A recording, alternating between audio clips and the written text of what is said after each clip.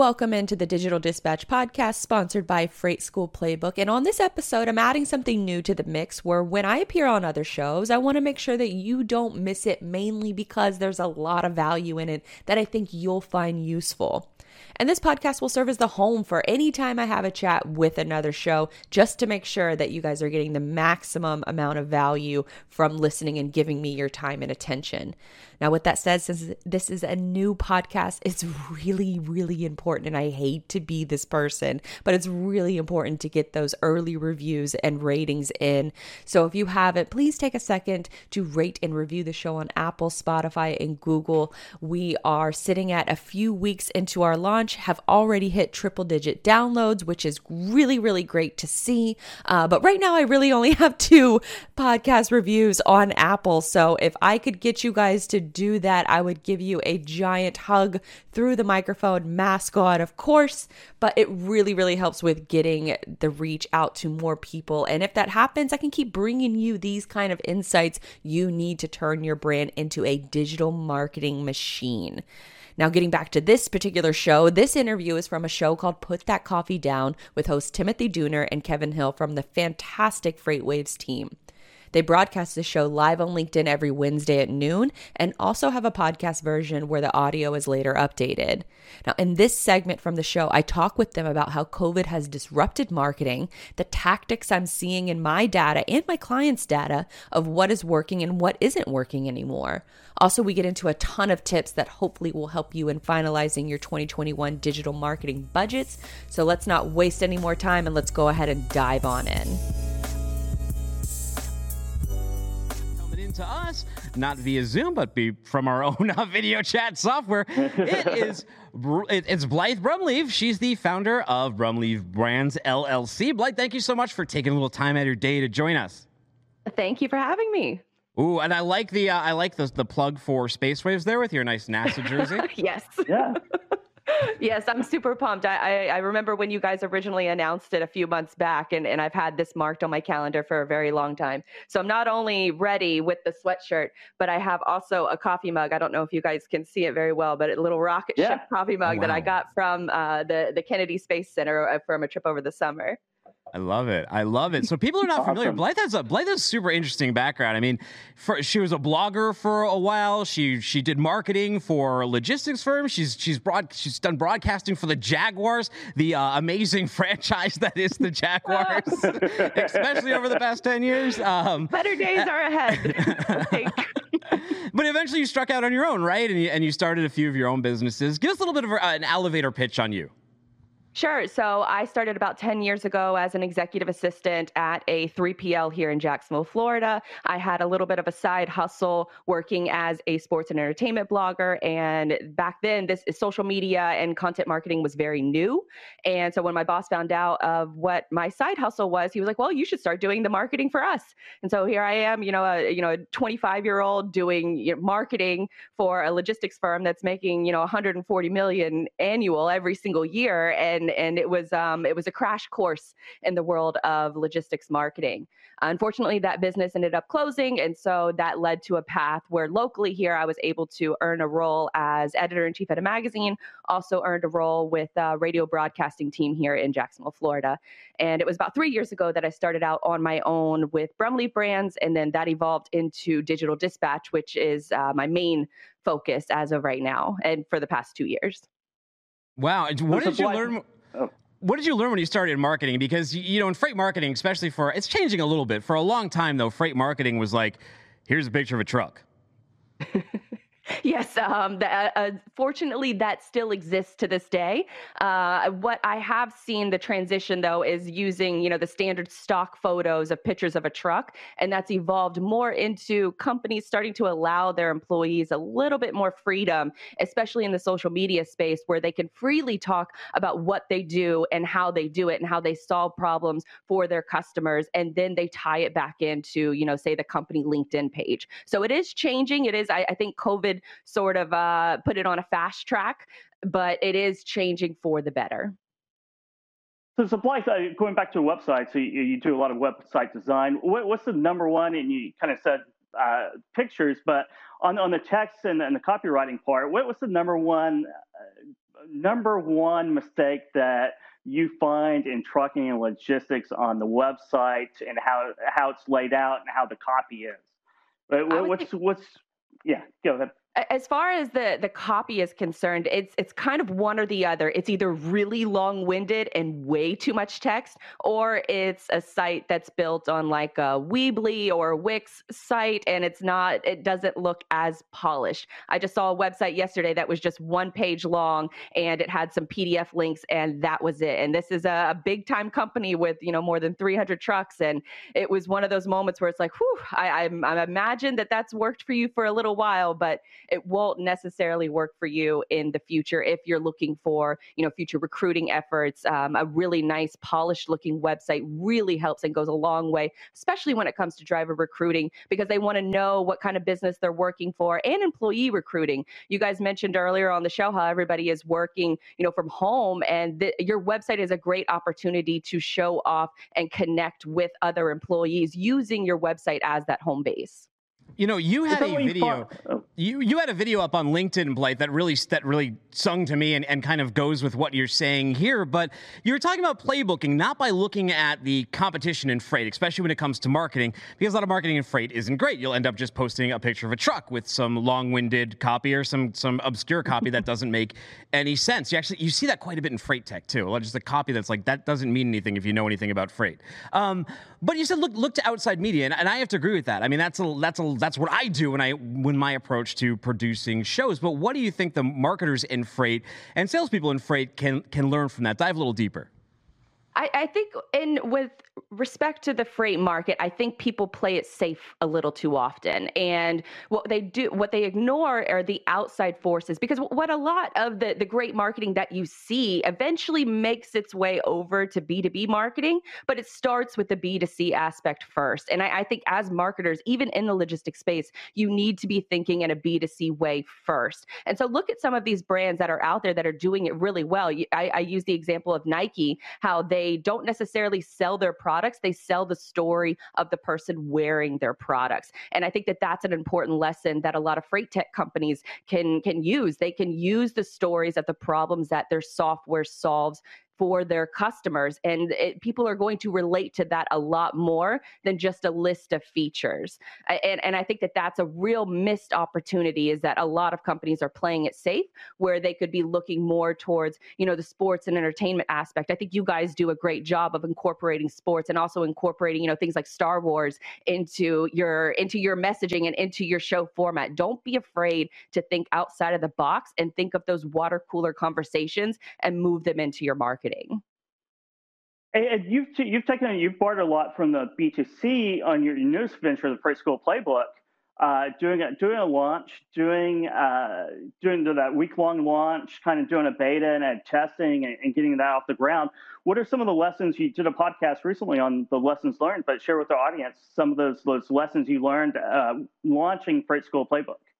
There were a few lessons that I learned, because for me as a marketer, I believe it's very important to practice what you preach. I naturally can't do everything that I preach to my clients, but I feel like it's very important for me to be out there creating content and creating products, because if I don't know what works, I can't preach to them of what they should be doing. And so Freight School Playbook is my first foray into a digital marketing course environment. And there were a lot of lessons learned. I think one of my biggest ones was waiting too long to launch. I wanted everything to be perfect, but you don't learn until you launch. And so I wish I would have launched a little bit sooner. And I think that there was I think that I should have launched with what I like to call a sexier title. I launched with a couple courses that, if you kind of look at them, it's kind of like a yawn fest, how to audit your website and how to create a content marketing plan. Some of those courses, I believe, are very important, especially starting from the ground up. It's very important to know how to audit your brand in order to know where to go in the future, because you want to know what's already working for you and what's not working. And that's essential whenever you're moving into adding more products and more services to your business. And I think another thing that I learned is to just try, just do it. And also, as far as the advertising is concerned, don't think that advertising is going to solve every problem that you have. I was a little naive in that regard, thinking that I have my buyer personas worked out. I know who I'm selling to. I can just, throw some money at an advertisement and it will just sell like hotcakes. And that's not the case. Advertising is a science. It's something that I have since started taking additional training on and learning the nuances between the creative and the first sentence that you use are all vastly important. And where you do your testing matters. You should be doing your testing on a platform like Facebook instead of LinkedIn, because LinkedIn is incredibly more expensive. So once you get that target audience and you get that messaging down on Facebook, try and transfer that messaging and that creative over to LinkedIn, where it's a little bit more pricey in order to reach that same audience. You bring up a great point there too, especially on Facebook and with Google Ads, right? I mean, these are incredibly dense advertising platforms, and you can get a lot out of them. But you can if you come in very naive, right? If it's your first time using it, you'll end up spending a lot of money.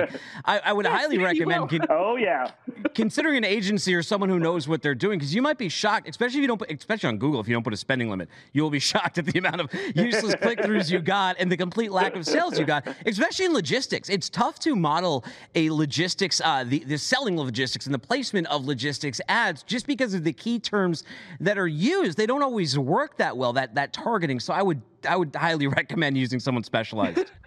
Yes, and I attempted to do that as well, but I should have been more direct with my expectations. That was also a lesson that I've learned, because I'm a big fan of using specialized freelancers, specialized creatives, but it's on me, and especially for any other business out there that's considering outsourcing some of your marketing, it is on you to be direct of what the goal is that you want to eventually come from those advertisements. But it's an important learning lesson that it isn't a magic wand that's going to solve all of your problems. You need to really think of advertising as education at scale first, because most of the time people are just looking for information.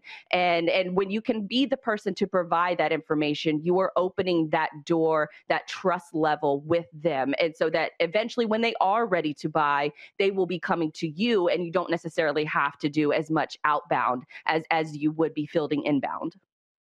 I think all three of us can relate to the expensive education of Google Ads. Because I have spent a lot of money on Google Ads, and I realized that I didn't have the money to really do good A/B testing, and that I needed help with it, and I kind of just let it go because I could never get it right. But that brings up another good point that you just made on inbound leads, or you in a podcast you did as well, on inbound leads versus, was it demand leads? Yeah, content marketing?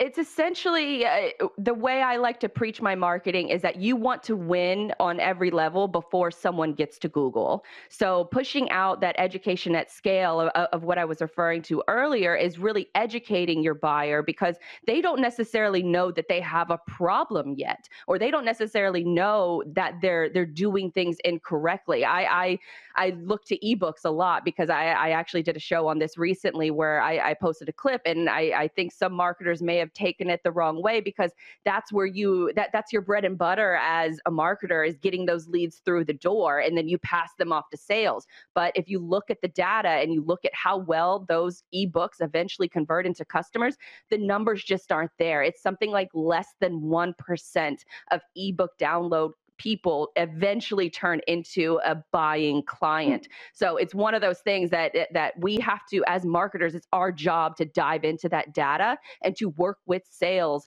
in order to find out what's really converting, what's really pushing people to request a quote, to book a demo. These types of options, you have to really work together closely with your marketing and sales departments. And I think especially for 2021, we really need to start looking at having brand ambassadors for every single department within the company that can speak on behalf of those challenges and the problems that they solve for customers, from accounting to customer service to the brokers on the phone all day with drivers. speaking to those problems and having those brand ambassadors will really give everyone an opportunity to be a marketer and to be that person that has the megaphone for your company, because the tools are out there for everyone to use. And it's a beautiful thing that we can use tools like LinkedIn and Twitter and all of these other platforms and live video and podcasting. It's just a matter of training those employees to really hone in on that messaging. And the only way you get better and hone in on that messaging is by trial. Yeah, when you mention that too, I mean, how do you convince the marketer that has a very basic understanding of lead magnets, for example? And like, well, lead magnet, you make an ebook, you put in your email address, bang, there you go, a lead, you go and chase them down. How do you convince them that that isn't the best way to go about it? You really have to tell them to look at the data. I mean, what is the data telling you? And you also should look at your own behavior whenever you're downloading an ebook. How many times have we all downloaded an ebook and then never went back and actually read it? So what happens in that process is that marketing thinks that they have a great lead and they pass it off to sales when that person is only looking for information, and that's why they downloaded it. So when the sales lead reaches out to them sometimes 30 minutes after they filled out the damn form, it's one of those things where the buyer isn't ready to buy yet. They just want information. They want education. So I think there are pathways to make the ebook successful, but I don't think you need to put it behind a paywall or gatekeep it in order to make that transaction successful. There is a method of getting your messaging out there and solving your problems, and then creating that trust factors that when the person is ready to buy, and it might not be next week, it might not be 6 months from now, but a year from now, they're going to remember the helpful content that you've been consistently creating outside of one simple ebook. So you really have to look at your data and be honest with yourself, because it's your job to find out what the numbers are telling you and what's working and what's not working. Yeah, you're talking about consistency, and that's something that we appreciate all the time too, is you have to be consistent. And I think a lot of marketers, and whether that's from the finance department or what have you, are really tied to ROI. So that's where the ebooks come in, right? You have to take that lead and convert it to get your ROI on the ebook, but it goes a little bit deeper and further than that, where you have to have consistent content across all kinds of media channels to really be able to convert those sales. And a lot of times it's hard to measure, and you can't measure it from any one source. It's a combination, right? It really is a combination, and you have to have a full understanding of what your company is trying to achieve. So for me, as a marketer, I don't measure anything until I get somebody that requests a quote. They request a quote from me or book an assessment with me. Then on those calls, I'm asking them, how did you hear about me? What made you reach out to me today? Those are the questions that they answer. And if you ask those questions, and if you get your sales team involved in asking those questions initially, then they're more likely to say, oh, I saw this great LinkedIn post that you did the other day, or I saw this video that you posted on YouTube. It really resonated with me. And then that's how you can really track the ROI of what you're creating. Whenever you're creating content, you don't necessarily need to plan, well, I'm going to create this podcast and I expect to get 10 leads from this within a month, or else it's a complete failure. That's not how content works. Content, you have to create it on a consistent basis. It has to be useful for your audience, and it also has to be entertaining and educational. The barrier of entry to command that kind of attention is so low right now, because we have so many tools at our disposal in order to capture that attention. And once you've captured that attention enough to where they're going to book a demo, they're going to request a quote, then that's when you can start measuring your efforts and seeing what's working well and what's not. Because once you establish, a long-term content plan, say you're publishing a new podcast every single week for 6 months, then you're starting to flip the script a little bit, where you're doing less cold calling, you're doing less cold outreach, and the people are starting to come to you for answers. And that's really the ethos of demand marketing. And that's what's worked for me for my entire career across multiple industries. And it's what works, and it's what consistently I'm seeing working for people within this industry, especially the ones that have jumped on LinkedIn quick, that have jumped on the video aspect and podcasting and creating content. Those people are winning now, and they're going to continue to win in 2021.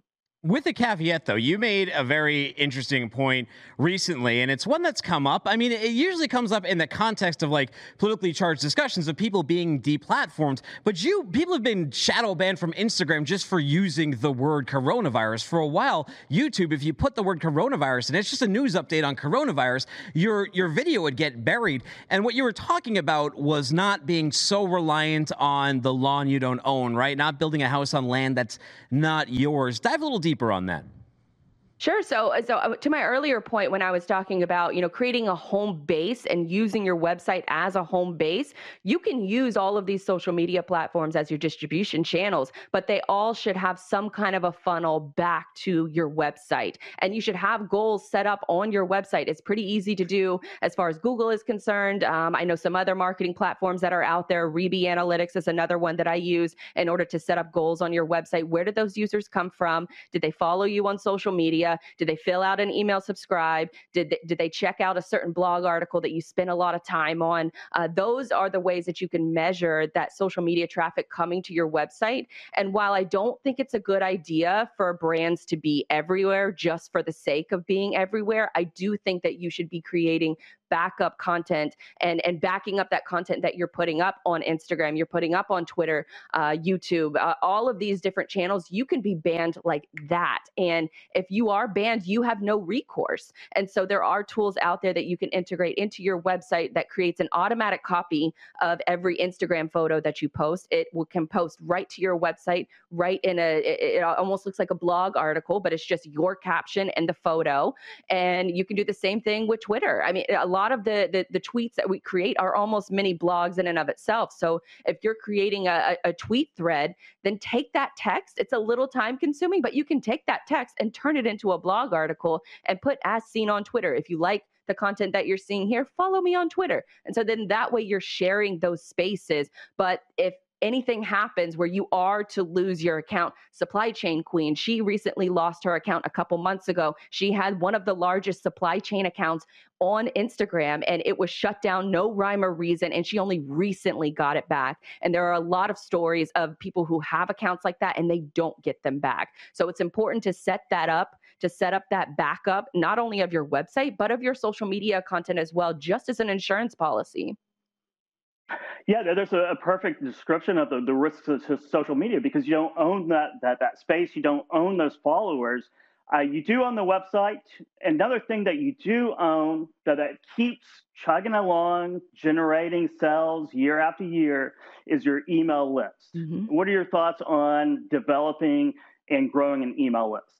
I'm a big fan of email, but I think that it has to make sense for your audience. I'm sure a lot of people over the weekend for Black Friday and Cyber Monday, you were probably inundated with a bunch of emails. I got 6 emails from one brand on Cyber Monday, and it was enough to make me unsubscribe. So I think that if you are going to be in the habit of sending out emails, they need to be well worth your audience's time. You need to respect their time, respect their inbox, because it is already flooded. COVID has expanded that as well, and it's disrupted that where we're inundated with emails. So if someone's going to take the time to open up your email, do something that you want them to do, you want to make sure it's worth that effort.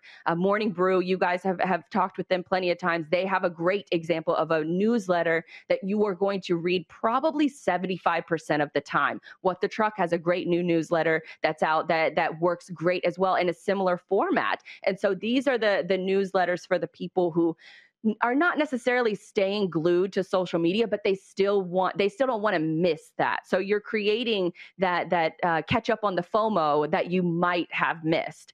So I think that if you're intentional with your emails and that if you are providing that value every single time, then users will get used to looking at that email and be excited about opening up that email. And like Kevin, you said, this is email and your website are the only things that you're ever going to own digitally. So use those to your advantage. Constantly be building your email list. Use your social media to point people to your email list or your website, to those properties that you own, because you can take those with you anywhere. You can't necessarily take your social media accounts everywhere. You know what's funny? So on Thanksgiving, my father-in-law was mentioning some show he watched on network TV. And aside from Big Sky, I don't really know any shows on network TV. A lot of people just don't watch network TV. It's not the water cooler talk it used to be.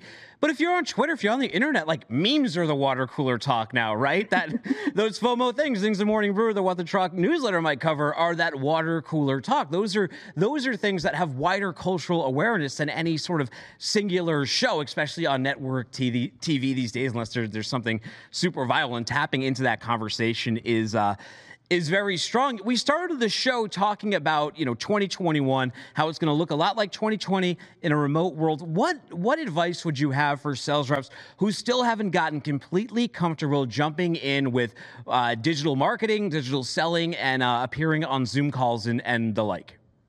I think you have to face the fact that you either have to adapt to survive.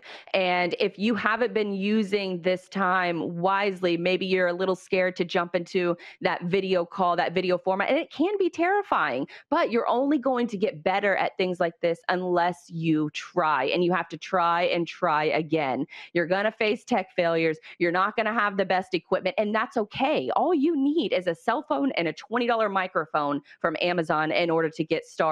And push out good content, talk to your customers, talk to your potential leads, find out what they're struggling with, and then create content around those struggles and speak to it regularly. I think a lot of companies as well, they need to use their employees to the best of their advantage, especially when it comes to social media. Allow your employees the freedom to create content around the company, and then use your company pages as that content curation. And so then that way you're using the maximum amount of reach that, say, LinkedIn gives to a personal profile versus the limited amount of reach that they give to a company page, because LinkedIn wants you to pay for advertising. So they're going to apply that to a company page, and they're going to have your post show up lower in the algorithm versus your personal page or your personal conduct.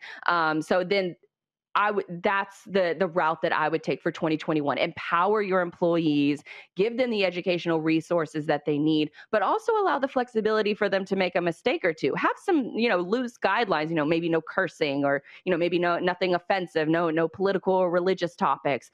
Maybe you just need to focus on just the company and the things that they do. But if you do that, then you're going to better understand your target audience. Your target audience is going to know more about you, and it's going to cost you relatively less than what it would cost you on, say, spending thousands of dollars on print brochures that go right in the trash as soon as you get them.